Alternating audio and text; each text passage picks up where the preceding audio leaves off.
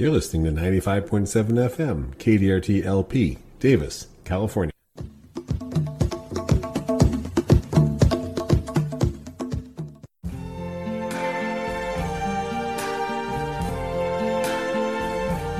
I see trees of green,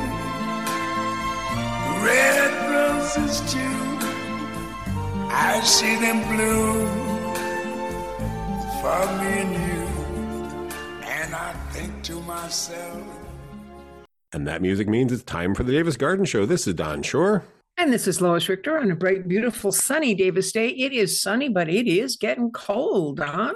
A little brisk out there this morning, yes, and we're going to have actually a chance of frost on the morning of the broadcast. We're preparing this on November 8th. We'll be broadcasting Thursday, November 9th, 2023, with areas of frost and then partly sunny that day, 66 degrees being the high for Thursday. Thursday night going to be mostly cloudy, 40 degrees, pretty significant change in the weather over the next 7 to 10 days. Friday will be mostly sunny, 65 degrees, beautiful fall color in our area right now, all around the area. Great opportunity to get out and look at some of those bright red and orange and yellow leaves on all the trees in Davis. Friday night, mostly clear, 38 degrees. Saturday, which is Veterans Day, will be sunny, 68 degrees. Saturday night, clear, and then patchy fog. Looks like a low of about 38 degrees, and that fog will linger into the morning on Sunday, and then sunny, 66 degrees, and then here comes the change in the weather. A slight chance of showers on Monday, partly sunny, also 65. Chance of showers Monday night, mostly cloudy, low around 43, and then the showers likely Tuesday with a high only near 61. The forecast discussion shows several waves moving through Tuesday, Wednesday, Thursday. And Weather Underground, which always does a 10-day forecast, actually has put some numbers on that. On Tuesday the 14th, they're talking about 1/3 of an inch of rain. Wednesday the 15th, 3/4 of an inch of rain. Thursday the 16th, another 3/4 of an inch of rain, and about 1/5 of an inch on Friday the 17th before this is all out of here. So a couple of inches of rain possible by the end of next week. KDRT is community radio. We rely on contributions from listeners like you to fund our operating costs. If you like what you hear, head on over to kdrt.org, and just click on the support button. Hey, while you're over there at kdrt.org, click on the schedule guide. You'll see an amazing array of music shows and public affairs shows. I'd like to highlight one right now. Peter Pasteur does Imagining Yolo Davis, where he interviews citizens or imaginers of this community who are imagining projects that will affect all of us for the greater good.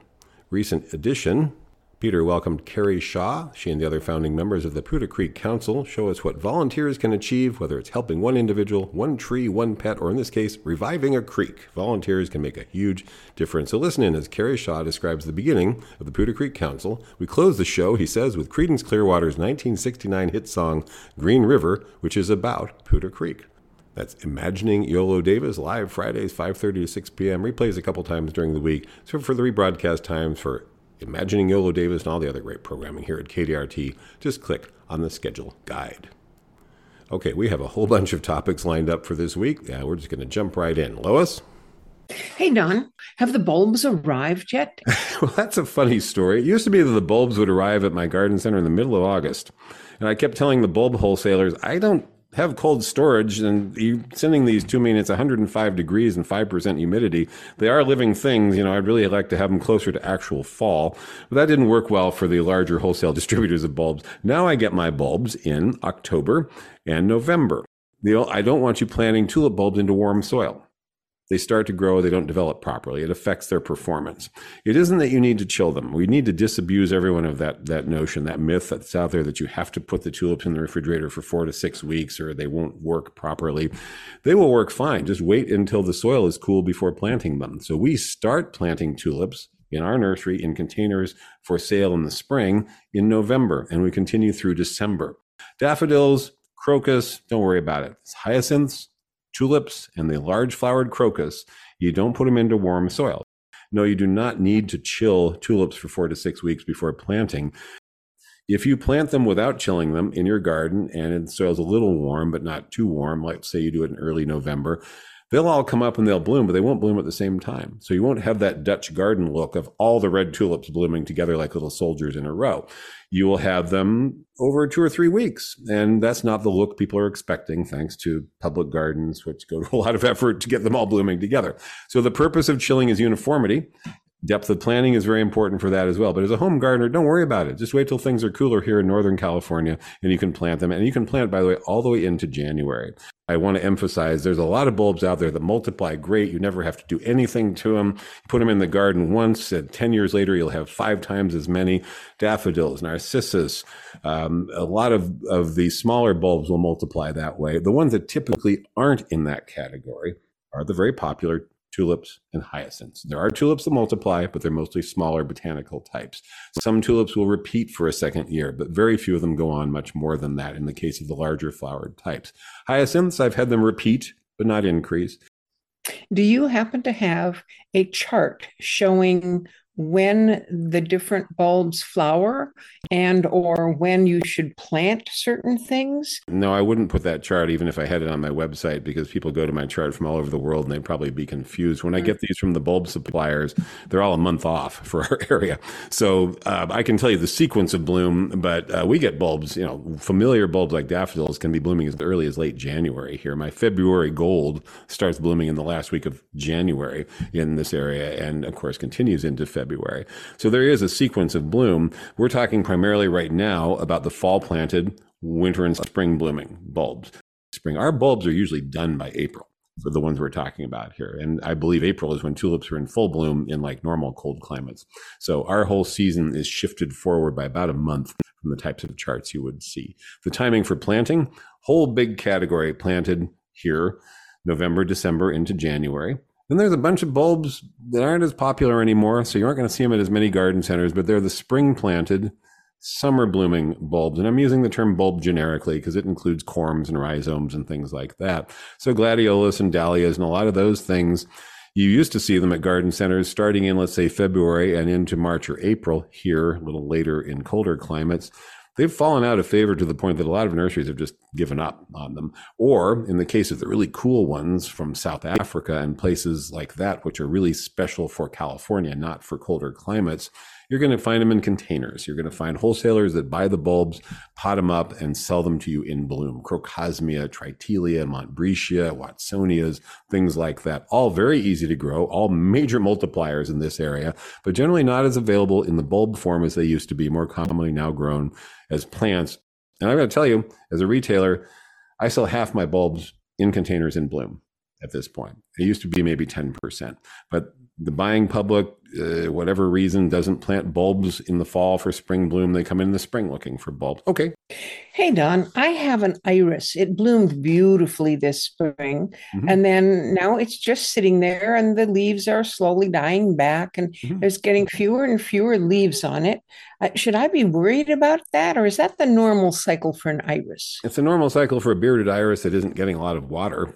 They tend to keep their foliage better if they're irrigated, but bearded irises are an unusual category in what we've been talking about. It's a rhizome, not a bulb, but it's in the same category of geophytes is the term for all those types of things, corms, rhizomes, bulbs, and so forth.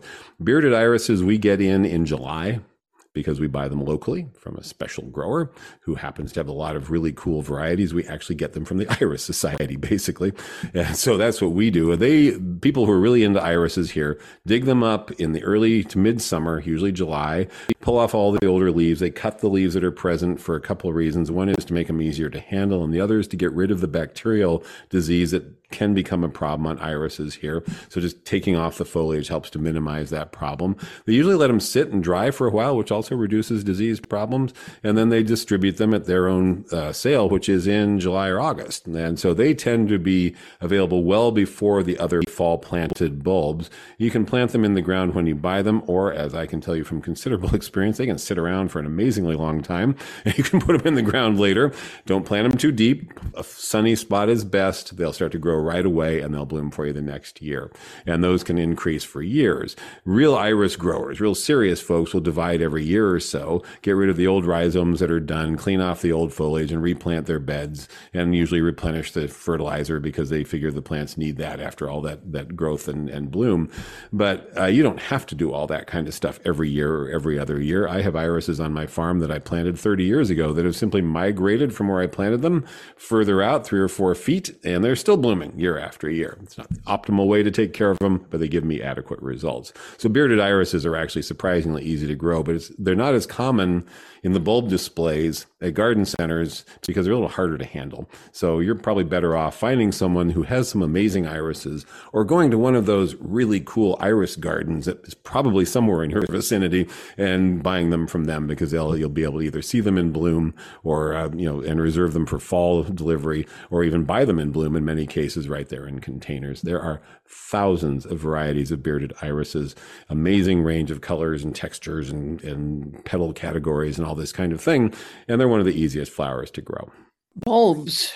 We have lots of kinds of bulbs, and 90% of them you plant in the fall. But what do you do about the bulbs that you want to eat? Your onions, your garlic. When do you plant those? There are two different basic ways for planting onions and garlic, and onions in particular. You can buy bulbs of them. You can buy little baby tiny bulbs of onions and plant them, and you plant them in the fall, and they grow through the winter, and they are harvested in the late spring or early summer. If the nursery hasn't stored them correctly, like in a cooler, they won't develop real well, and they're likely to flower. And so this is the number one complaint I get from people who buy the bulb. They grow fine and then they flower. And when an onion flowers, it's hollow and doesn't keep very well. And I learned this from a big onion grower years ago, that the proper ones who would sell those to farmers or to nurseries that were going to sell them to home gardeners, like truck farmer type folks with small farm operations, would keep them in a cooler and urge you to keep them in a cooler till you got them planted. The best way, in my opinion, to do onions is from starts that you buy in early November. Nurseries, the number of us that are willing to still do this are dwindling, so you may not be able to find them at your local garden center because it is kind of a hassle. We get 32,000 bare root onion seedlings in boxes that are just packed in there. We notify 80 or so old guys that their onions are in. They come running down there, start rummaging through the boxes, and we have to straighten them up and cover them if it's raining and all this kind of stuff. Not the kind of thing that your modern garden center wants to hassle with, but I'm not a modern garden center, so there are places that do sell them that way. You can buy them that way from online vendors who will ship in January. That's okay, that works, but fall would be better. Or you can do your own from seed. That you would want to get started in August, September, get those seeds going. It's a little late for onions from seed now, even here in the Sacramento Valley. So you would look for plants in early November. Garlic, very easy. You just buy a garlic head that has been grown certified disease-free. That's important. And you break it into cloves, just the kind of cloves you'd use in cooking. Each clove is planted in the ground a couple inches deep, put them 4 to 6 inches apart, give them some kind of nitrogen when you plant them. Good for onions as well. So they'll get off to a good growing start. And each of those cloves will form a head. So garlic's really, really easy. And you plant them basically October to November. They can also be planted in the late winter. I've had people do this, and I've done it myself just to see how it works. Late January, February, when it first feels like spring here, they'll grow and they'll be fine. It's just that the cloves and the heads will be smaller. But if you want full size, best results, you plant them October, November into December. And of course, the most common question we get is what? Oh, yeah. All right. I'm sorry, I didn't send you your cue. No. Can't I just buy garlic at the grocery store and plant it? Sure. Well, I could, but it's not diseased. I mean, let's put it this way. It's not diseased, as in it's not bad to eat, right, but it isn't guaranteed not to carry something that growing would not be good. A plant disease, correct. They're not guaranteed certified disease-free. And states do actually certify this. So this goes for potatoes as well as garlic and things like that. They're grown in a disease-free environment. It's certified to the different states where they're grown that they are disease-free. So, you won't necessarily have a problem with it. In the case of garlic, you can try it. I've seen stem rust and certain diseases on garlic when that happens, but usually they do fine. It's just more of a risk. And if you buy disease-free stock, you're just less likely to have that risk. So yes, you can buy something at the grocery store. Just be aware that you might have a production problem. Probably not, but it might happen. Same thing with potatoes. And it seems like every other day right now, we're answering questions about potatoes. Do you have potatoes? No, we get them in the spring. We get them in February, March. There are apparently places that sell them in the fall. We've talked about that before. Well, can I just buy some in the grocery store? Yes, except potatoes in the grocery store that are conventional have been treated with a sprouting inhibitor. So that'll slow down the sprouting. So you better wait until that wears off and they start to sprout, or else you could put them in the ground. They'll just rot.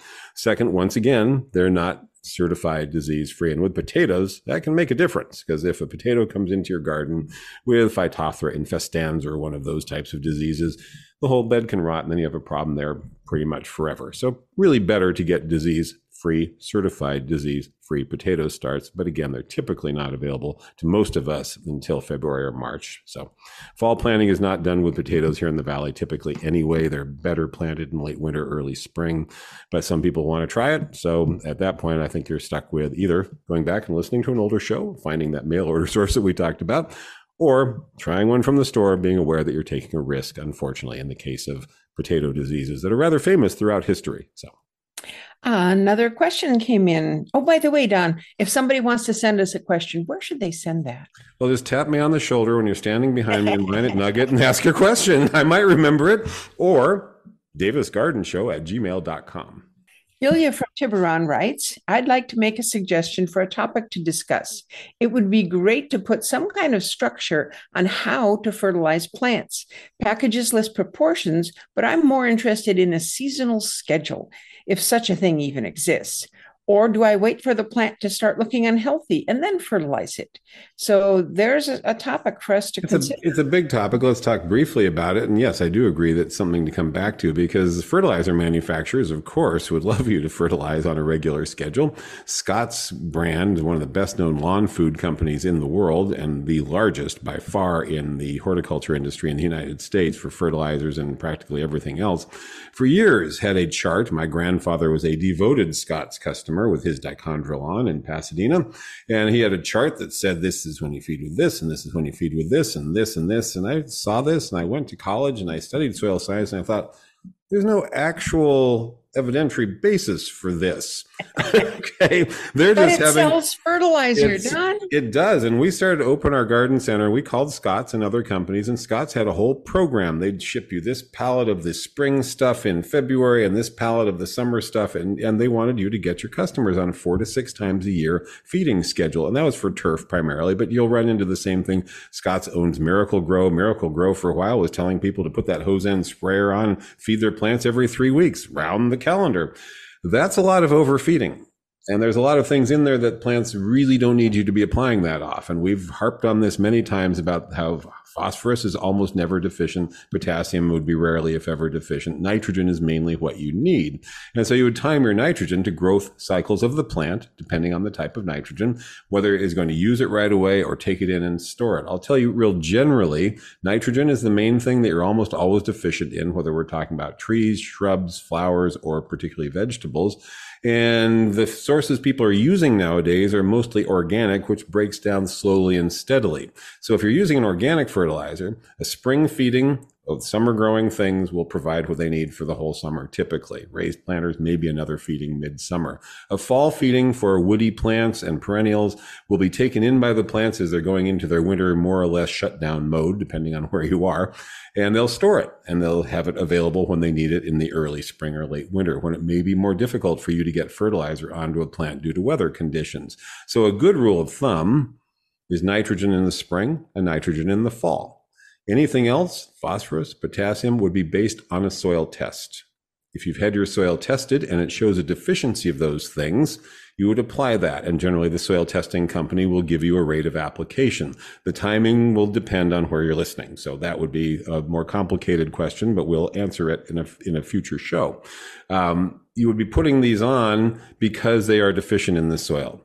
Not to prevent something, not because you think it helps to enhance flowering or fruiting. They don't do that. Those are claims that are made that are essentially false.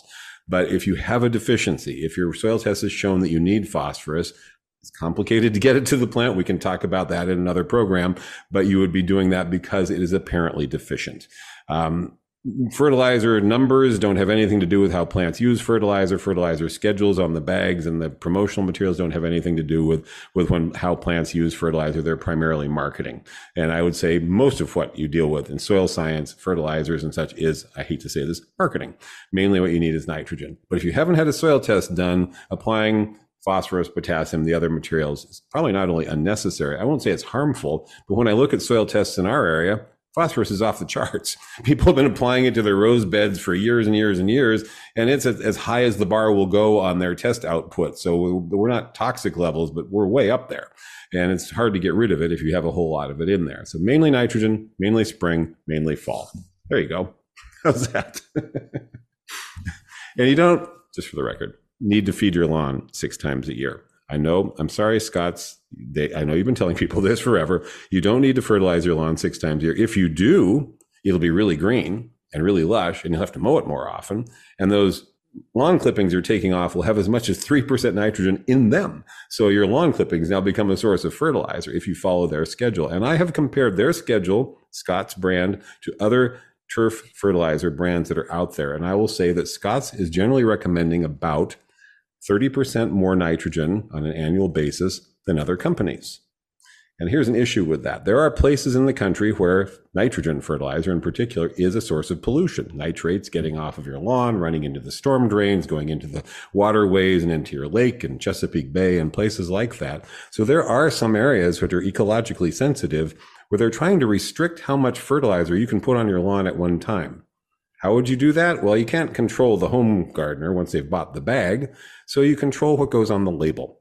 And hopefully, over time, this very large company will scale back their nitrogen recommendations to be more in keeping with the other companies. Because I looked at one of these regulations in New York State, and the amount they were recommending, all the other companies, their label were right in there. Scott's wouldn't be. It would have been above the rate of application that would be regulated in your community. You don't need to feed it as often. You don't need to feed it as much, your lawn in particular. Spring and fall feeding with an organic fertilizer that uses a quarter as much nitrogen as the conventional fertilizer will give you just as good results.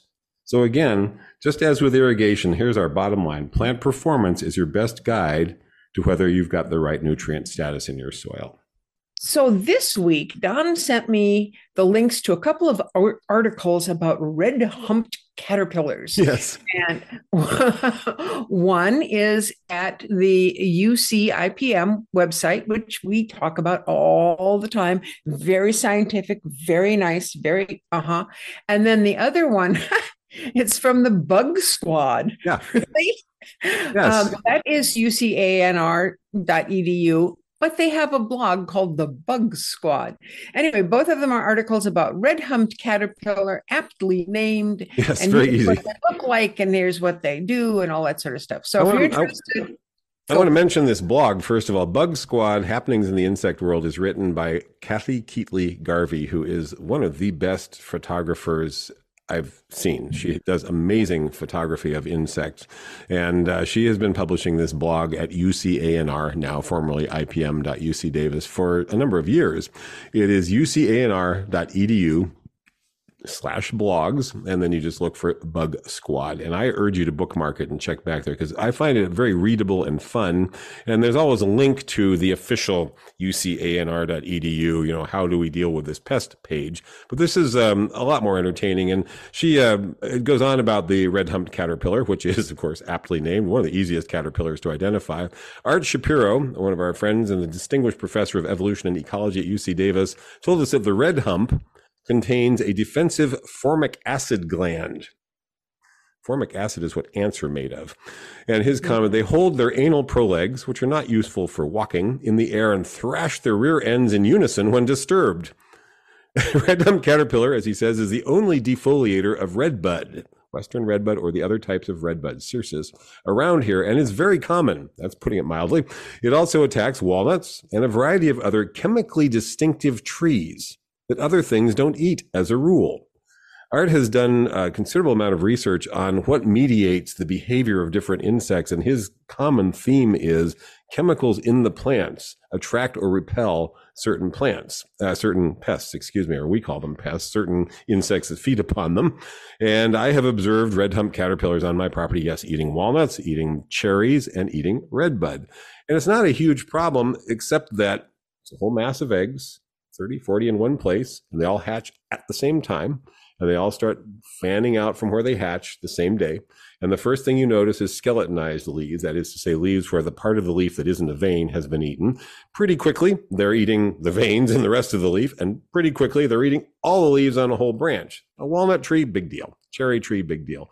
But a young redbud that you just put in, they can eat all the foliage. So in general, we don't think it's necessary to do anything about red-humped caterpillars except be aware of them. Be aware that, at least in my experience, they seem to have at least a couple of generations here. His comment is the damage is minor. He strongly advises against spraying. Hand picking can be used if control is deemed necessary. but they feed so late in the season, he says, that there is no actual harm to the tree. The moth, it would be great, in my opinion, if the moth were beautiful, or like a butterfly, like a monarch or something. We all care about that as well. The moth, unfortunately, is, as he describes it, nondescript.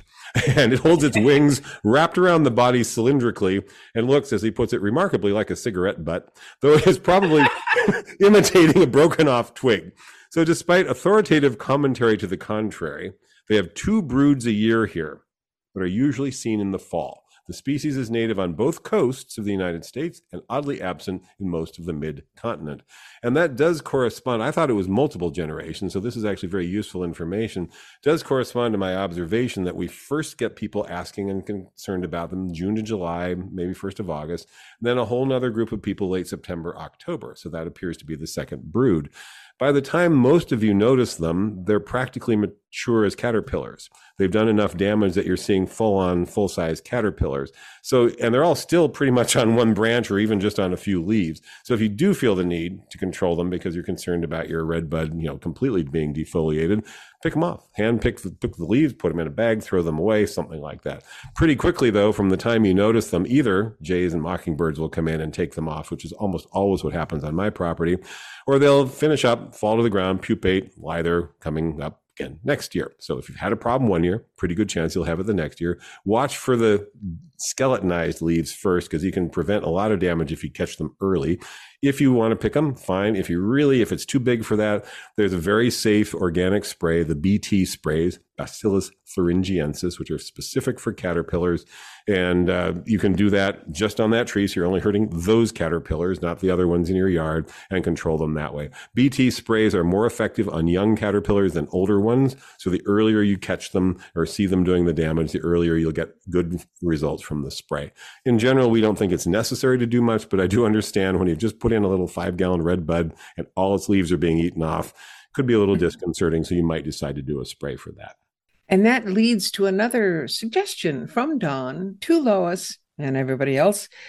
Go outside and look at your yard. Yeah. Walk through it, see what's happening to it. If suddenly there's leaves gone, you wouldn't notice that if you didn't go out there every day or two. Yeah, I mean, most of what we do at a garden center falls into 2 categories. We either deal with helping people choose plants for particular places, plant selection for environmental design. We call it the I have this place question. Or we help them diagnose problems on plants and based on either their description, a photograph, or playing 20 questions. And that is the I have this pest questions. And mostly when they're feeding questions, something is eating the leaves, I look at, first thing, size of the holes. I mean, that's one of the simplest things you can look at, because that narrows it down quite a bit. I look at the fact that they're holes. I mean, people come in and say, well, the aphids are doing this. Aphid mouth parts can't make holes, so let's rule them out. Are they small holes? Are they big holes? Are they starting on the edge and working in? Or are they big old holes anywhere on the leaf? Are they torn? Are the leaves completely gone? That's moving up to rodent scale of problems and so forth. Look at the nature of the hole and try to visualize the mouth parts that caused that. And that will narrow it down for you quite a bit. Then you can figure out whether, as with any integrated pest management approach, now that you've probably identified the pest, you monitor the situation. And if the population is increasing to levels that are going to be harmful to the plant, or if you're a farmer, harmful to the crop, you decide you're going to take action at some point. We always like the first action to be non-chemical. Change in the environment, a physical strategy such as removal, stomping them, 2 bricks, whatever you prefer to use. Or in some cases, you may just decide, okay, I can accept some defoliation on this tree. Your apricot tree being partially defoliated by caterpillars won't affect next year's crop at all. Won't affect the vigor of the tree at all. So you can accept it if it's just a small amount. By comparison, folks who live in places where gypsy moths are common or pests like that tell me, no, they defoliate the tree completely. You better do something, or else if that happens year after year, it'll weaken the tree. So you have to choose whether there's a level at which you're going to take action. And then that level is the least toxic alternative first. And in this case, we have a very simple organic remedy that's available at any garden center or hardware store, and it's quite easy to use. So, there's an easy way to go. And one of the popular easy ways to go is be aware of it and ignore it. I have an easy way. I'm not sure it'll work. Take a hose and spray it off.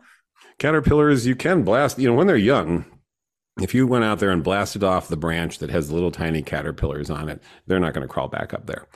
They'll go somewhere. They might feed on something, but probably not. Or they might fall to the ground and become prey for very likely. whatever's eating. Yeah. I mean, we find that, for example, the caterpillar that's feeding on all your broccoli and cauliflower right now, the imported cabbage worm, we're rinsing the plants at our nursery off for other reasons. White flies, sometimes aphids, but more commonly white flies at this time of year. We can see the individual solitary eggs of the imported cabbage worm on the leaves, and we do try to rub them off when we see them. But when we rinse off the plant to minimize white flies, we knock those eggs off, and it does give a very good level of control that way. We have very, very little pest damage, even though we see these cabbage worms all over our garden center.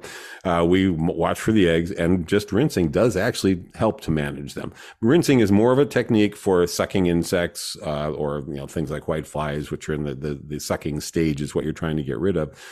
It is less effective typically on chewing insects, but if they're small enough, blasting them off, especially egg form, that can give a very good level of control, and the young caterpillars as well. What it is not effective for is rats, squirrels, and birds. It works pretty well with squirrels if you get them right in the face. They don't hang around long enough for you to rinse them off. Typically not, no. Okay. And I got to tell you, we have had so many questions in the last 2 weeks about plants just disappearing. And they covered over the bed, so it can't be the sparrows. And I say, well, very likely not the sparrows, and more than likely tree rats just went right under the cover and went in there and fed on them. You made a nice place for them by covering it to keep the sparrows away. So I had to say that my recommendation on this, if you don't know for sure whether you're dealing with white-crowned sparrows or tree rats, squirrels are a possibility as well. But white-crowned sparrows and squirrels are visible during the daytime. You'll see them if you're home during the day. You'll look out there, see the activity. So putting a barrier on during the daytime for white-crowned sparrows can be very effective. Regrettably, therefore, you're shrouding over your vegetable garden, making a nice hiding place at night. So tree rats only feed at night. They only come out at night. You'll see them out there 10, 11 p.m. running along your fence line, going through the trees and coming into your garden and looking for a nice, safe place where they can hunker down and feel quite protected from anything coming down from above, like an owl. So that cover you put on for the white-crowned sparrows regrettably makes a nice hiding place for the tree rat. So the best approach, if you don't know which it is, or you think you might have both, which is another issue for some people, cover them over with the seedling blanket during the daytime, pull it off at sunset, cover them over the next morning, pull it off at sunset. I know that's tedious, but that'll probably take care of the... Or when you cover them over, put stakes in the ground so nothing can get under them. Well, tree rats can get into anything if they're motivated. So you could put barriers. Yes, you could. And if you're using something for both rats and sparrows, you would probably want to use wire mesh rather than the seedling blanket. The seedling blanket is really easy to put on, so that's really cool. Yeah. Wire mesh, you're getting into more of a cage for your vegetable garden, but sometimes that's all you can do. I've had people lose, come in on one weekend, plant a whole bunch of vegetables, come back the next weekend, say everything was gone. They went out one morning, it was just completely gone. That's demoralizing. So I've decided we should probably start selling wire mesh. That's a good plan. That's a good plan. In fact, why don't we ask the listeners here? There's a lot of engineer students here in California. No. I don't want that. They can make their own. Fine. All right. Let's get on to another. If you happen to be at our garden center and you happen to see the greenhouses in the back, poke your head in one of them and you'll see all of the seedling flats are in cages. In the greenhouse? In the greenhouse, because it's a huge problem in greenhouses. You come in the morning and all of your snapdragons are gone. They've been decimated by mice or rats overnight. And it's very common in greenhouses. So rather than trap, or certainly we're not going to use bait or anything like that, we put the seedling flats in cages that we've made until they're up big enough that we feel they're big enough to transplant and move up into one more stage of caging, and then they go out and they're on their own at that point. We literally have the seedlings in the greenhouses in cages. What do we do about powdery mildew? And this is on a big crepe myrtle tree. The blooms are fine. It looks okay. Just the leaves look bad. Should it be treated with something? There's no practical way to treat a mildew infected crepe myrtle, the older varieties that were sold widely until about 30 or 40 years ago were quite prone to powdery mildew in western states here in California. So they would grow fine and they bloom fine, but if you look at the leaves, they got a lot of mildew on them as we go in through the summer. I don't see the point in getting a sprayer and spraying a 15 to 20 foot tree for a fungus that doesn't really harm the tree. So if you're getting the blooms out of it, you're keeping it healthy with deep waterings, and the plant basically looks fine, don't worry about it. There's no practical spray for that. If you're considering a crepe myrtle, then buy one of the new hybrids that are quite resistant to powdery mildew. All of the modern hybrids, they have Indian tribe names and other names like that. The Lagerstromia indica X fowleri, that crosses between the two species. The reason that was done was that it conferred powdery mildew resistance to all of the progeny. And so Natchez and Tuscarora and Muskogee and Pecos and others like that, same beautiful blooms, generally rather somewhat bigger and even more robust plants in some cases with larger leaves, great fall color, and they're resistant to powdery mildew. So the answer is nothing to really be done about it. If the plant's okay, just enjoy the flowers and don't worry about it. One thing you can do, I suppose it would help, and I discussed this with the customer who was asking about it, rather than hard pruning, like people like to do with crepe myrtles, where they head them back, it's not necessary. It's not really good for them. So we don't like to have people do that anyway. Prune it to be more open. Open it up a little bit, get better airflow through there, get better sunlight into the plant. That'll at least reduce the symptoms. So when you're pruning, thin the tree out rather than heading it back. That's the one thing you as a homeowner or gardener can do to at least reduce the impact of the powdery mildew. And is powdery mildew on that crepe myrtle going to, drop to the ground or fly to the next bush or escape into the air or well, somehow, it will spread. It spreads from crepe myrtle to crepe myrtle. But the good news is that particular powdery mildew, like so many of them, is specific to crepe myrtle. So it's not going to go from your crepe myrtle to your roses. That's the key thing that people often want to know about. So no, it's not a source of diseases, except to other non-hybrid crepe myrtles that might happen to be in your yard. All right, going back to the mailbag, I have one. Jim from Davis sent us a photo, and it's a plastic flower, but it has this giant moth on it. And he asks, what is this? Can you send us details? What do moths eat? What do moths eat? Well, moths are the adult, the caterpillar turns into a butterfly or a moth. By the way, the picture, cool picture, that's a sphinx moth or hawk moth. Sphinx moths, you know them in your garden as tomato hornworms. The official name I learned as a student of ag science was tobacco hornworms, because they actually do have a protocol for common names of insect pests. Unlike plants, they actually use common names, and they name it after the first crop it was found on. So we all learned it as tobacco hornworm, not tomato hornworm. But most home gardeners aren't growing tobacco. They are growing tomatoes, and at some point, almost anyone growing tomatoes will encounter tomato hornworm. And we have 3 different kinds of sphinx moths in this area. If I recall, I've certainly seen 2. One is very big and the other is smaller. They're cool, really, actually rather amazing moths. And for several years, I hadn't seen any of them. I had no reports of hornworm damage. I didn't see any sphinx moths. This went on for quite a while. Our preeminent butterfly and moth expert in the region and I were chatting about that probably 10 years ago. He said, as far as he was concerned, they were basically extinct from our area. He used that term because he hadn't seen one. This is a man whose entire livelihood is monitoring butterflies and moths. And so if he hadn't seen them, well, they're not out there. And then all of a sudden, a few years back, they started showing up again. I don't know why. And they're showing up in my garden here and there. I've found one tomato hornworm last year. The hornworm itself, the caterpillar, of course, eats tomatoes, and specifically them, although tomato leaves. And if there's a little fruit there, they'll eat it more or less by accident. They don't intentionally eat ripening fruit. They will wander off onto peppers and eggplant and do some damage, but clearly it's not their preference. Their preference is the foliage of tomato plants. And they can eat an amazing amount, but your tomato vines are generally vigorous enough that 1 or 2 hornworms aren't a huge problem. They're also pretty easy to spot once you know what you're looking for. As with all caterpillars, look for the droppings first. In their case, this is like a 3 or 4 inch caterpillar. They're big droppings. You'll find them. Look up. You'll find the thing. You'll jump back the first time you see one. The horn on the back is a clear indicator you have a tomato hornworm, tobacco hornworm, and you can just flick that off of there, throw it over the fence, cut it in half if you're so inclined. I don't usually worry that much about it. I just throw them away from the tomato plant and figure that at least one of the birds walking through my property will find it and take care of it. They don't do that much damage. It's almost never necessary to spray for tomato hornworms, just hand pick them. In fact, it can be kind of fun to put them in a vivarium and keep adding tomato foliage, watch how much they eat, watch them pupate, watch the pupa turn into this amazing sphinx moth. The sphinx moths fly at night, and they go to all kinds of different flowers, 4 o'clocks, evening primrose, cactus flowers, all kinds of things. Anything that's blooming at night that has some fragrance or a big visible flower, you'll typically see these hawk moths or sphinx moths visiting. I think they're very cool, and I think it's very interesting to have them in the garden. So they're pollinators.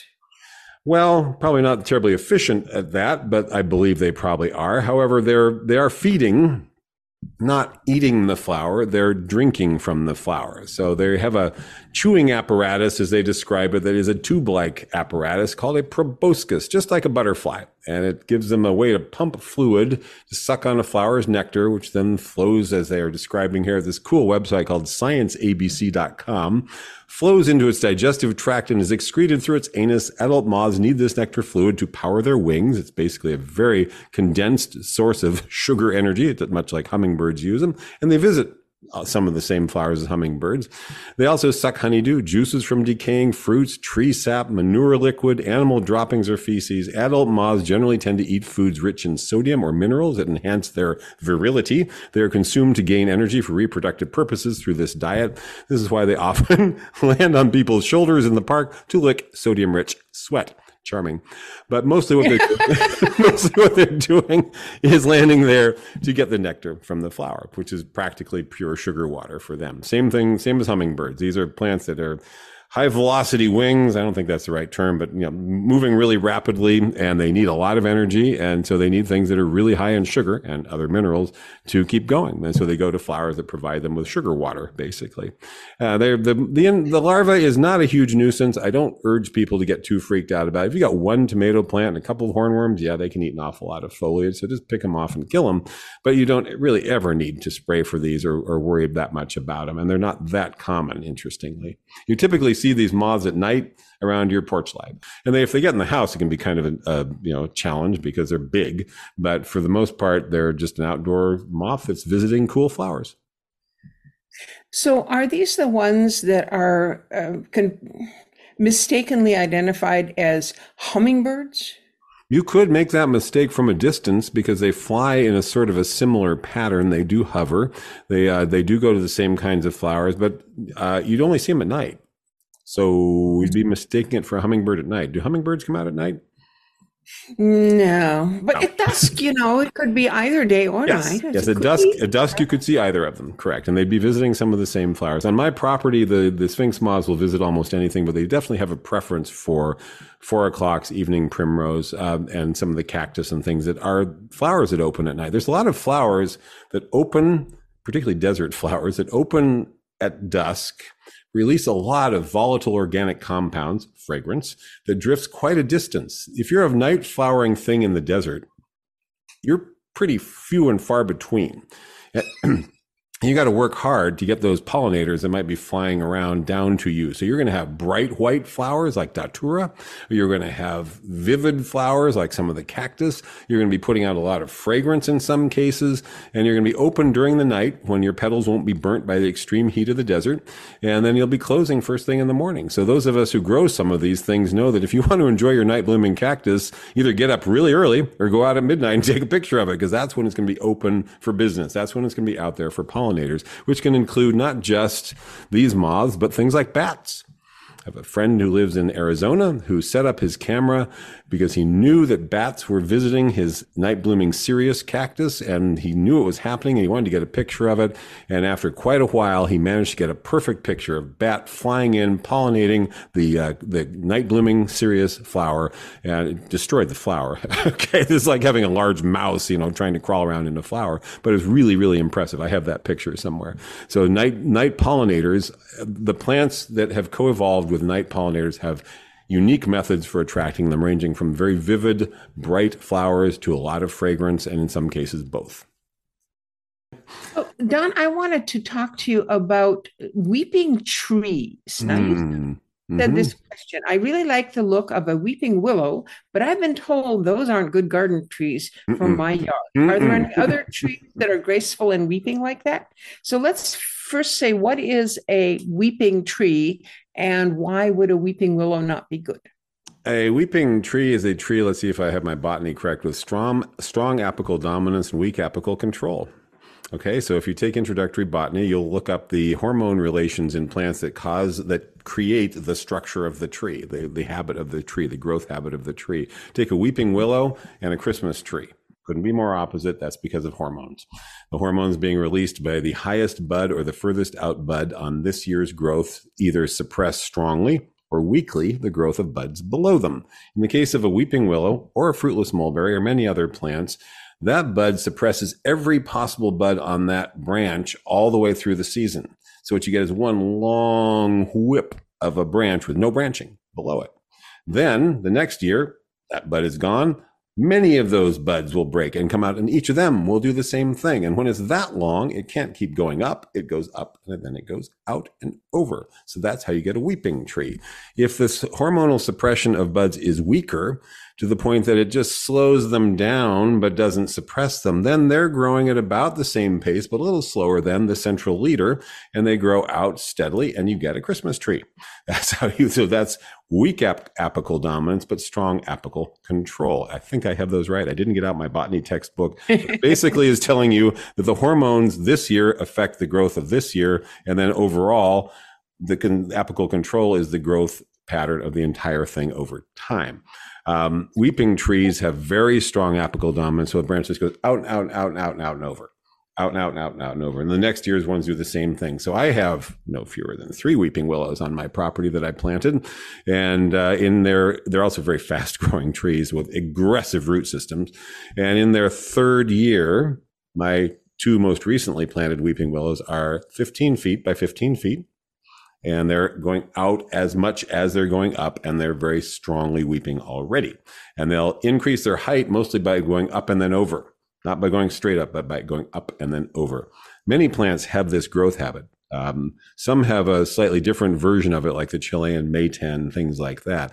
But there are variants of trees out there that have a weeping willow habit because of a spontaneous mutation that occurred in this hormonal suppression of lower growth buds that has made a weeping form of that tree. An example being the weeping Santa Rosa plum, which is a lovely fruit tree. Santa Rosa plum, classic all-purpose California plum. It's probably the most familiar plum in California. Unpruned, or properly trained, I should say, a Santa Rosa plum, 15 by 15.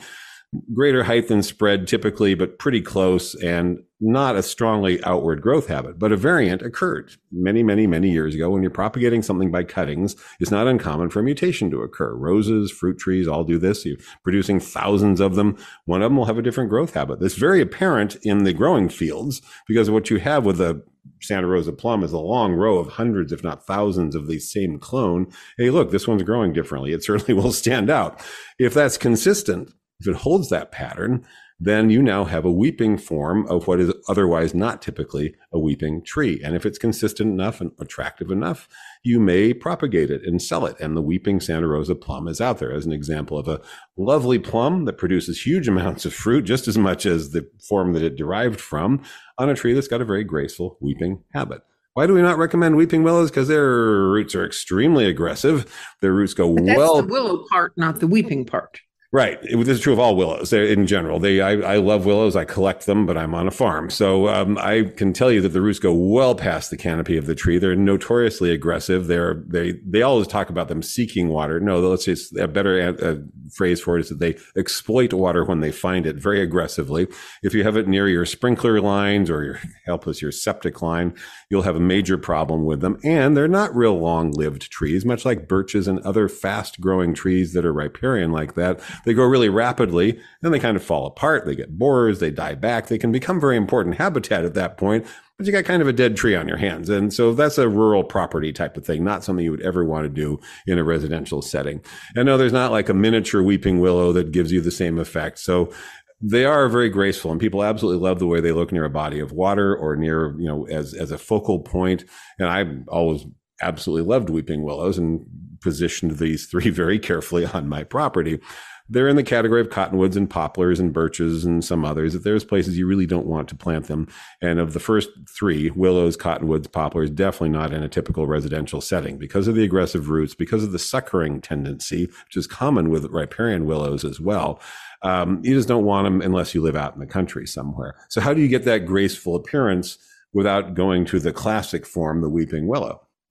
Weeping cherry. Yeah, there's one good example. And there's lots of weeping cherries that are not, lots of flowering cherries that are not weeping, but you're referring to the weeping flowering cherries, of which there are 2 or 3 varieties. If you've got room, Prunus subhirtella pendula, don't have a common name for it, but that's a very umbrella-shaped weeping cherry. 20 by 20 would be its mature size in, let's say, 20 years, outward and then down like an umbrella. Very graceful. When it's in bloom, extremely attractive. If you don't have room for that much spread, please don't plant it where you don't have room for it. I mean, it really needs to be fully able to spread. Nothing looks worse to me than a tree that's been pruned because it doesn't have room. And so you can't get the benefit of that beautiful growth habit. But there is a much smaller one called snow fountains, which is another weeping cherry that has a very weeping form to the point that they have to stake this thing up to whatever height you want. And then it just cascades back down. Basically what it is, it's a ground cover version of a cherry that you stake up and make it into a weeping tree. This happens occasionally, that you'll have a mutation where it literally does not grow upright. So you tie it upright till you have a trunk. You decide how high you want to go. That's where you stop tying it. And then once the tree is stable enough, you remove the stakes and you now have this lovely small weeping cherry. Snow fountains is the name of that one. Well, you could get the same effect in slightly different ways. I'm thinking of trunked rose, multi-stem thing. Now, I had a situation where everything got cut back to 8 feet, and it was like stumped. So I took all of those 5 or 6 sprouts that were going to be the new leaders, and I tied them together into a small compact group up to about 8 feet tall. And then I'd let the top arch and arch back down. Now, Lady Banks rose isn't perhaps the best example because it was so big that it will go 20 feet tall. Weeping isn't the term for what it's doing, right? But it's sprawling. It's a sprawling rose. It's sprawling. It's laying down. But I have seen, for example, some of the abutylons that they go up and then they arch and fall over.